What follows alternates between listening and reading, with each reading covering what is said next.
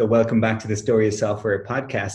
And today we're talking to Peter Rose, who's CTO of TEKenable. Peter, how are you doing? I'm good, thanks, Padraig. Yourself?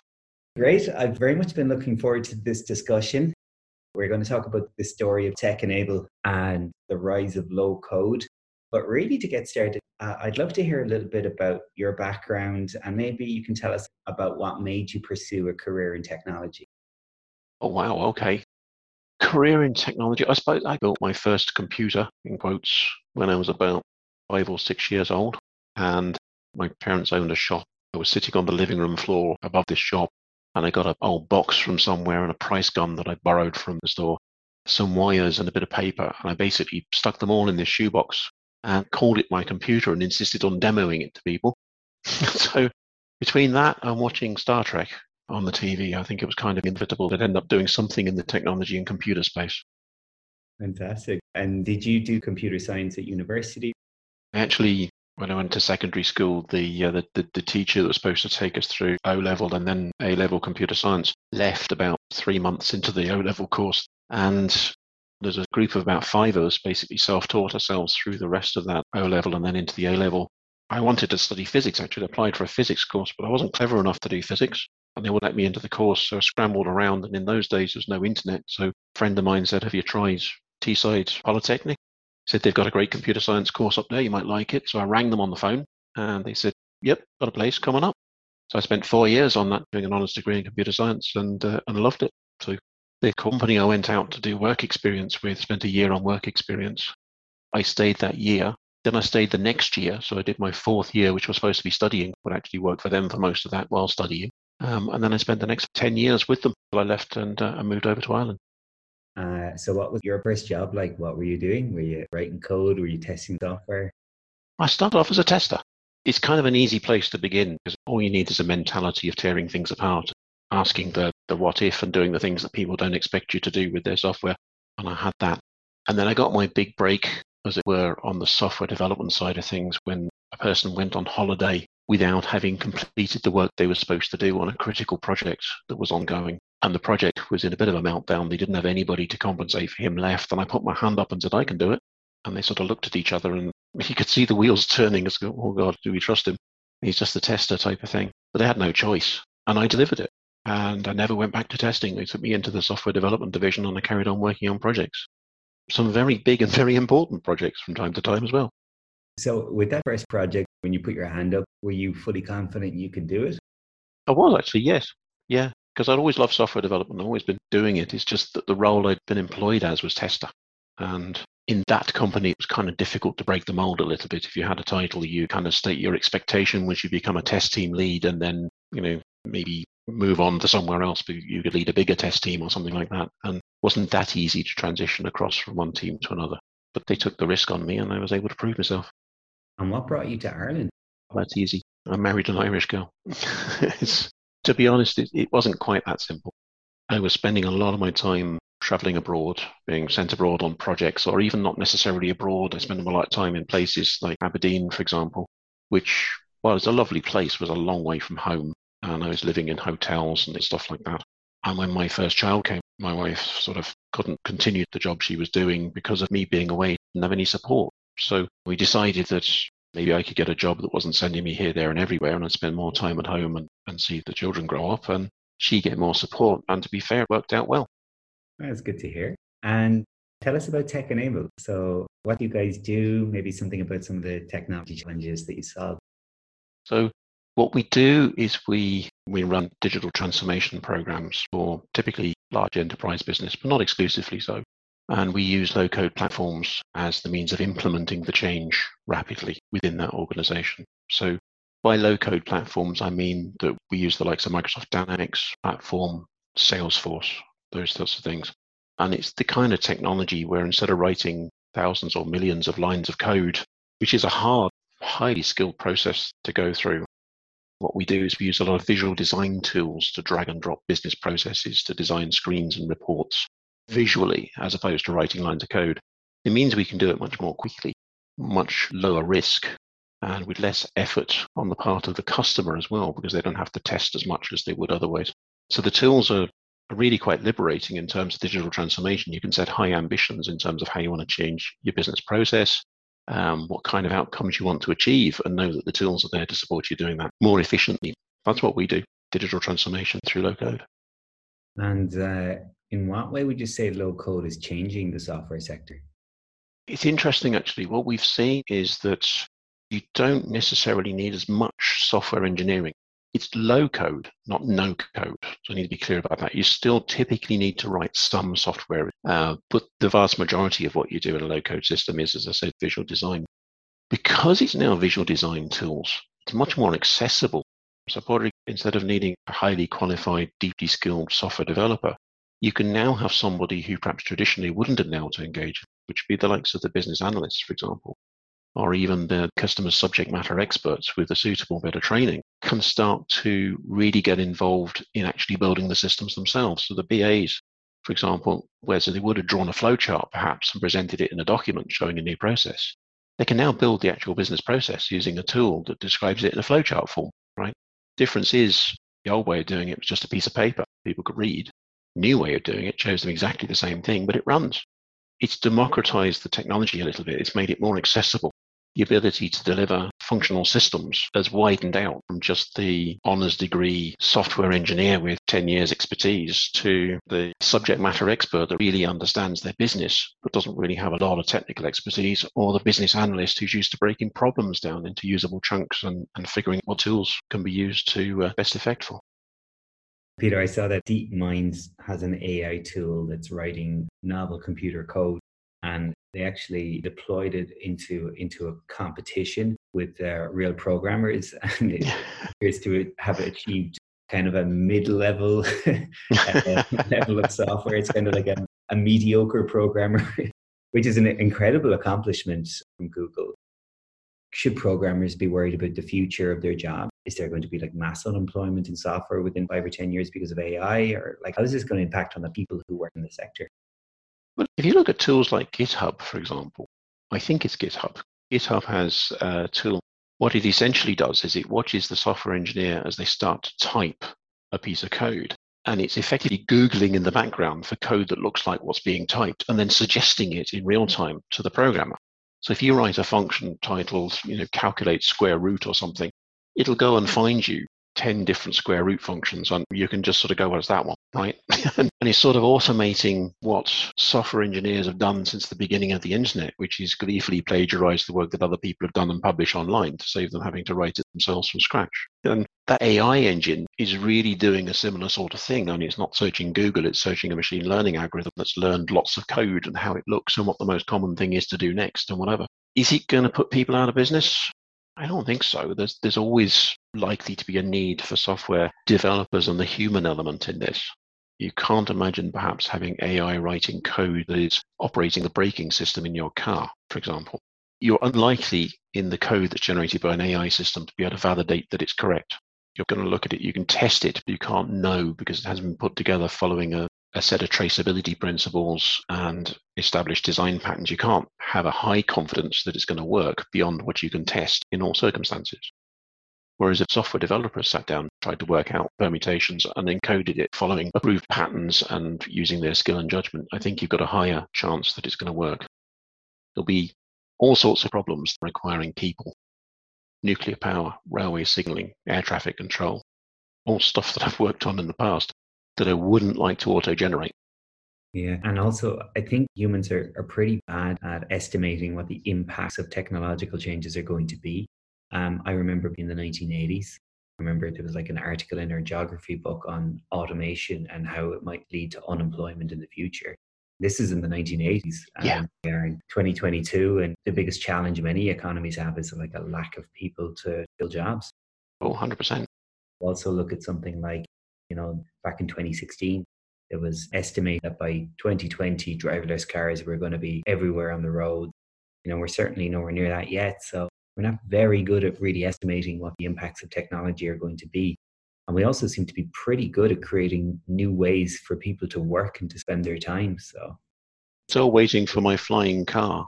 I mean, it was promised to me on Tomorrow's World television program back in the early 1970s, I think. No, there are flying cars, but it's certainly not buzzing around above my house at the moment.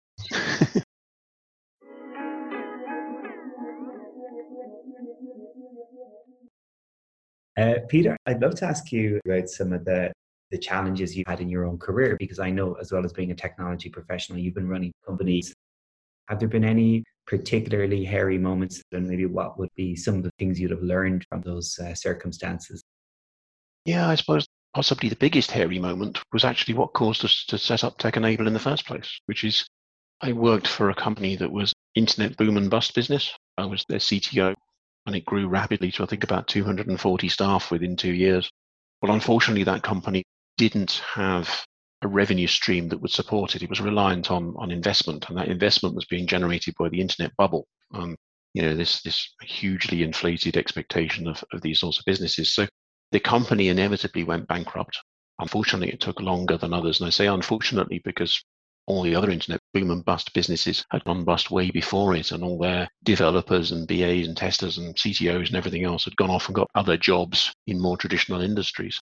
So when the company that I worked for went bust, we were sort of stuck. And I say we because Nick Connors, my business partner, was actually the managing director of the Irish operation, and I'd known him before that. So we both sort of looked at each other just before the company went bankrupt and said, well, what the hell are we going to do? There are no real jobs out there. And have to start our own business, aren't we? And we'd made a commitment ourselves personally in selling projects to customers in this boom and bust business that we felt a moral obligation to fulfill on what we promised them. So we approached them as the company went bankrupt. We approached these customers and said, essentially, your project is gone. The money you've spent on it so far is lost, unless you're willing to move forward with us, in which case what we'll do is we'll finish your project. We'll finish it in the originally agreed timescale to the originally agreed scope for whatever remaining money is in the budget. And we were very lucky in that quite a few actually agreed to that and came on board. And we formed a company in a hurry, borrowed office space off a friend of ours for free because we had no money. We hadn't been paid in 6 months. When I say we had no money, I really mean we had no money. And we completed those projects. Companies were very good. They gave us a payment at the end of the first month so that we put food on the table and carry on working. We delivered the projects for the budgets. And in the meantime, we were putting together a presentation saying what TEKenable did and registering with the tax authorities. So that was one of the hairy moments, I suppose, is on the edge of bankruptcy, no jobs in the markets. Oh God, what are we going to do? Can we get this thing off the ground? What the hell do we know about running a company? We learned it on the way. Can I ask you what you learned about yourself through that experience? Oh God. Probably a bit more mentally resilient than I thought. You would not believe how stressful that process was, and it wasn't creation of the new company. That was something positive. That was an action you could take to move forward and do something that potentially leads you out of the problems.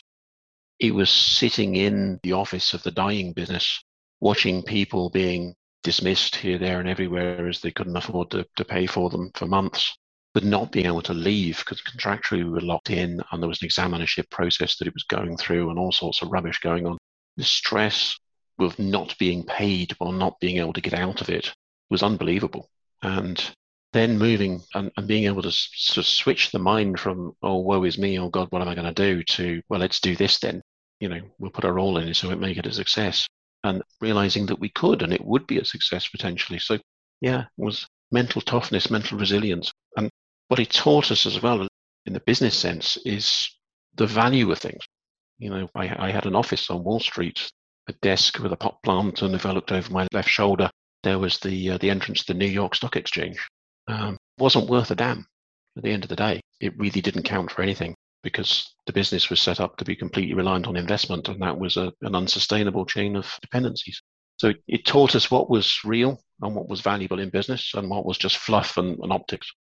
It's amazing you mentioned that, because in the first 3 months of COVID, we lost about 30% of our customers, and we had no idea like how bad this was going to get. So we were like, my business partners and I, we sat down in different rooms on a Zoom call, and there was this very, very intense situation of like, okay, the customers seem to be fleeing the doors. Our operating costs are staying the same, but our income is significantly lower than it was. We have no idea when that is going to recover or how much worse it's going to get. So we went on a drastic cost cutting. We thought about like, what are the things we want to keep and what are the things we can actually get rid of. So you got to see pretty quickly what was critical to your business. And the first principle we decided was no one's going to get fired, whether they're the cleaner or the CTO, everything in between. Our mission is going to be to protect everyone's job. And that kind of gave us all a sense of purpose. And then we looked, okay, where are we spending money where we don't really need to be spending money? And as you say, office space. We used to have a dedicated desk for every engineer in the company, and people weren't even using them much anyway. And we were able to look at, like, what's important expenditure, what's actually making the company better, and what's nice to have given we don't know how bad things are going to be. So like yourselves, we really very quickly realized, like, what do you need to keep your company going? And it's really, when you're a consulting business, it's your people. Oh, yes. If the message goes out to your people that, look, even in the darkest moments where we don't know how bad things are going to get, we're going to do everything we can to protect everyone's job. And we had fantastic resilience shown by people across the organization.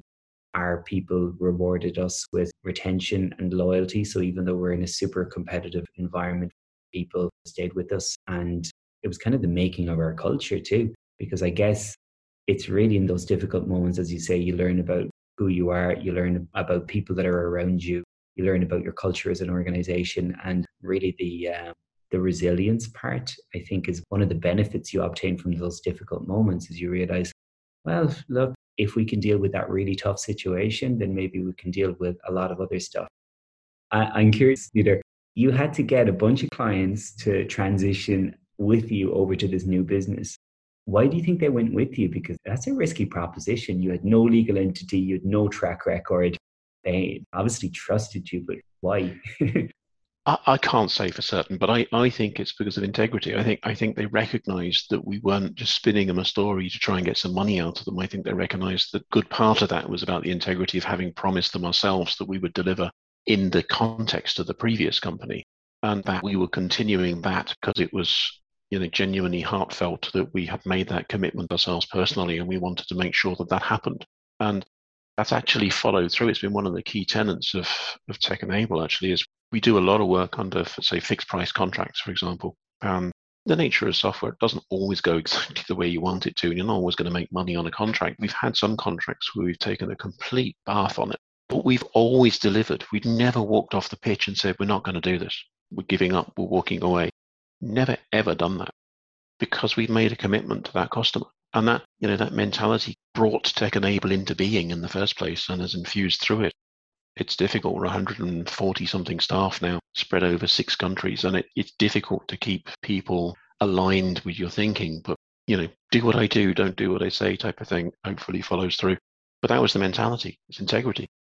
So besides integrity, when you've been hiring for TEKenable, what are the qualities you look for in people? And particularly when you were, let's say, a little bit early on with the business? Early on in the business is slightly different to later on in the business. So early on in the business is a willingness to roll up the sleeves and get dug into pretty much anything that needs to be done, right? You are the octopus, and everybody in the organization has to be the octopus with 8 arms and doing different things with each of them all the time. So you can't just be a project manager, for example. You have to be a project manager and a tester and possibly support people on sales calls a bit and whatever. The website needs some content, write some content for the website. As you get a bit bigger, as you're well aware, Padraig, the roles tend to specialize more.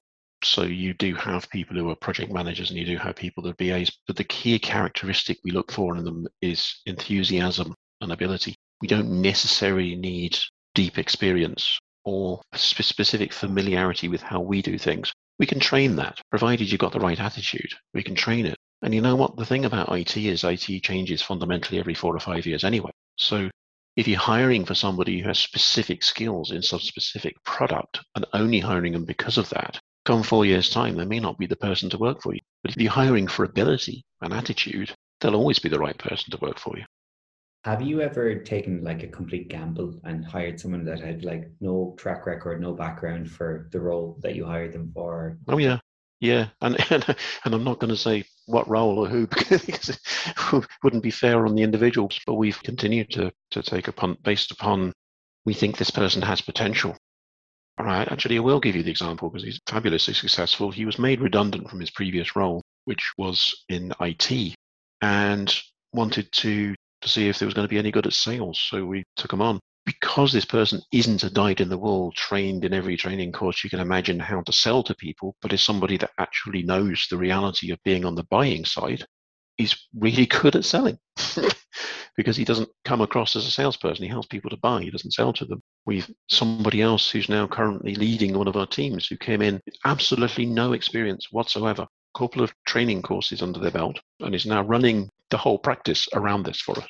He's a senior lead. He runs the practice. I love seeing that kind of stuff happen. And we've had a few experiences like that in Zartis. Like one in particular that comes to mind is our head of growth, Albana, joined us as an intern. So she had an internship requirement as part of her master's. I think probably 3 years, had gone off to Germany to set up her Berlin office and is now our head of growth. Just to see people evolve their career at pace, enthusiasm, hard work, willingness to learn, all that kind of stuff. It's that kind of energy that powers forward a whole company. It's exactly.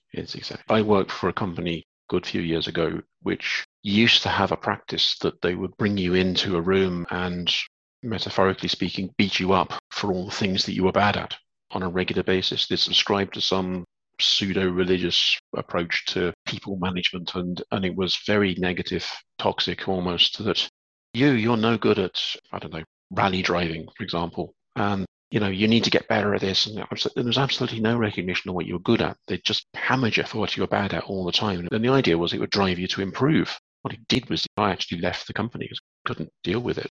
So what we do is we hire people, we figure out what they're good at, and then we let them off to do it. And we encourage them to do more of it. Because why do you force somebody to try and be good at something they're bad at? That's stupid.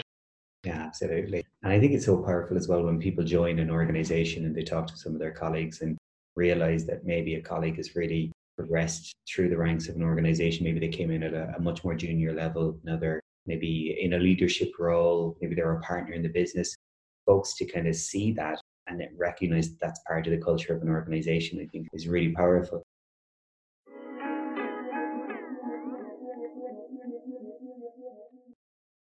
Peter, I'd love to ask you a little bit about how you learn. Like, do you read a lot? Are there podcasts that you could recommend? Because you're running a business with your business partners, and we all need kind of intellectual fuel. We all need ideas from elsewhere. Where do you get your ideas from? I don't have a lot of time for learning as a set-aside activity. I love TED. I love not so much the TEDx stuff, the local ones, but the TED podcasts and TED videos, etc. I love those. I find if you can sit and spend half an hour to an hour, listen to 4 of them, it's not usually enough to listen to one of them to get you into the mood. But if you listen to 4 in a row that you enjoy, personally, I come out of it, motivated and energized and better informed about something. It could be beekeeping, it could be whatever, it doesn't matter. But, you learn something. On a technical front, it's very difficult because there is so much to learn. And I'm almost at the point where I'm having to think about higher level concepts and not worry about the lower level stuff and trust that the teams that I've got underneath me, the architects, the leaders, the specialists, the consultants, etc., trust them to know their areas and do their bit and just lift yourself up, take higher view all the time. So I'm spending more time talking to our customers about their business strategy and their objectives and the challenges they have than I am about any architecture they might want in an Azure platform. That's an artifact of the fact they've got a business strategy that needs to achieve something. Go back 5-10 years ago, I'd have been worrying about the Azure platform.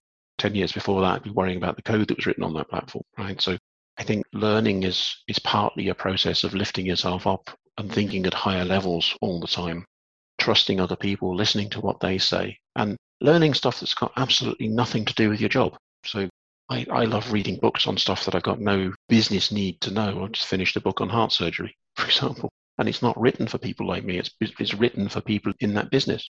It's a compendium of white papers from a particular conference that happened in the US a few years ago of new techniques. And it's not an easy read, but I found it interesting read. And maybe that's just me. I'm just weird, but I like reading stuff that's got nothing to do. And you know what happened? We got a project opportunity with a cancer surgeon. I feel I've got a slightly better insight into his world than I did before. I was just going to say that I have found that, like yourself, I have a tendency to go down some weird rabbit holes when it comes to Yeah. articles. Like, I'm kind of a generalist. I find everything interesting: science, history, politics, sports, and it's amazing when stuff becomes useful. Like, I spent a lot of time learning about financial crisis and the CDOs and the various financial instruments that kind of caused all that to happen. Yep. Then I found myself in a sales meeting a couple of years ago with an individual that was, they weren't building CDOs or anything like that, but it was something in the derivative space, and just having some background reference points Yes. gave him just a hell of a lot more trust in me, and we understood each other, and he could see I was interested to learn about the challenges they were trying to solve. So you'd be surprised when all this weird stuff becomes quite useful. I am constantly surprised by how useful it becomes. You get people looking at you, how do you know that? And how do you know about my business? And firstly, I'm inherently nosy. It's one of the things I really love about bespoke software as a business. They get to look inside organizations and look at problems and challenges and opportunities that other people just don't get to even have any sense of, and go to places and hear things that other people have no idea of. When I walk down a high street, I see more than buildings and shops. I see the businesses behind them, supply chains behind those, cyber attacks that are taking place on them, the challenges of logistics and distribution and so on and so forth, and as opposed to, ooh, that's a nice window, and it's getting that insight. That's what gives me my kick, actually. That's what I really enjoy. Peter, so a lot of our listeners are either entrepreneurs or soon to be entrepreneurs. What advice would you give to someone thinking to set up their own company? Wow. I'm tempted to say don't do it, but that would be, don't listen to a lot of the advice that you get, would be my advice. If you believe that you've got an idea that is going to achieve an objective for you, your objective might be to earn a lot of money. It could be to have a lifestyle business that frees you from the 9 to 5, the commute, whatever else. Doesn't matter what the objective is. If you truly think you've got an idea that's going to do that, then there is absolutely no reason in the world why you shouldn't go for it.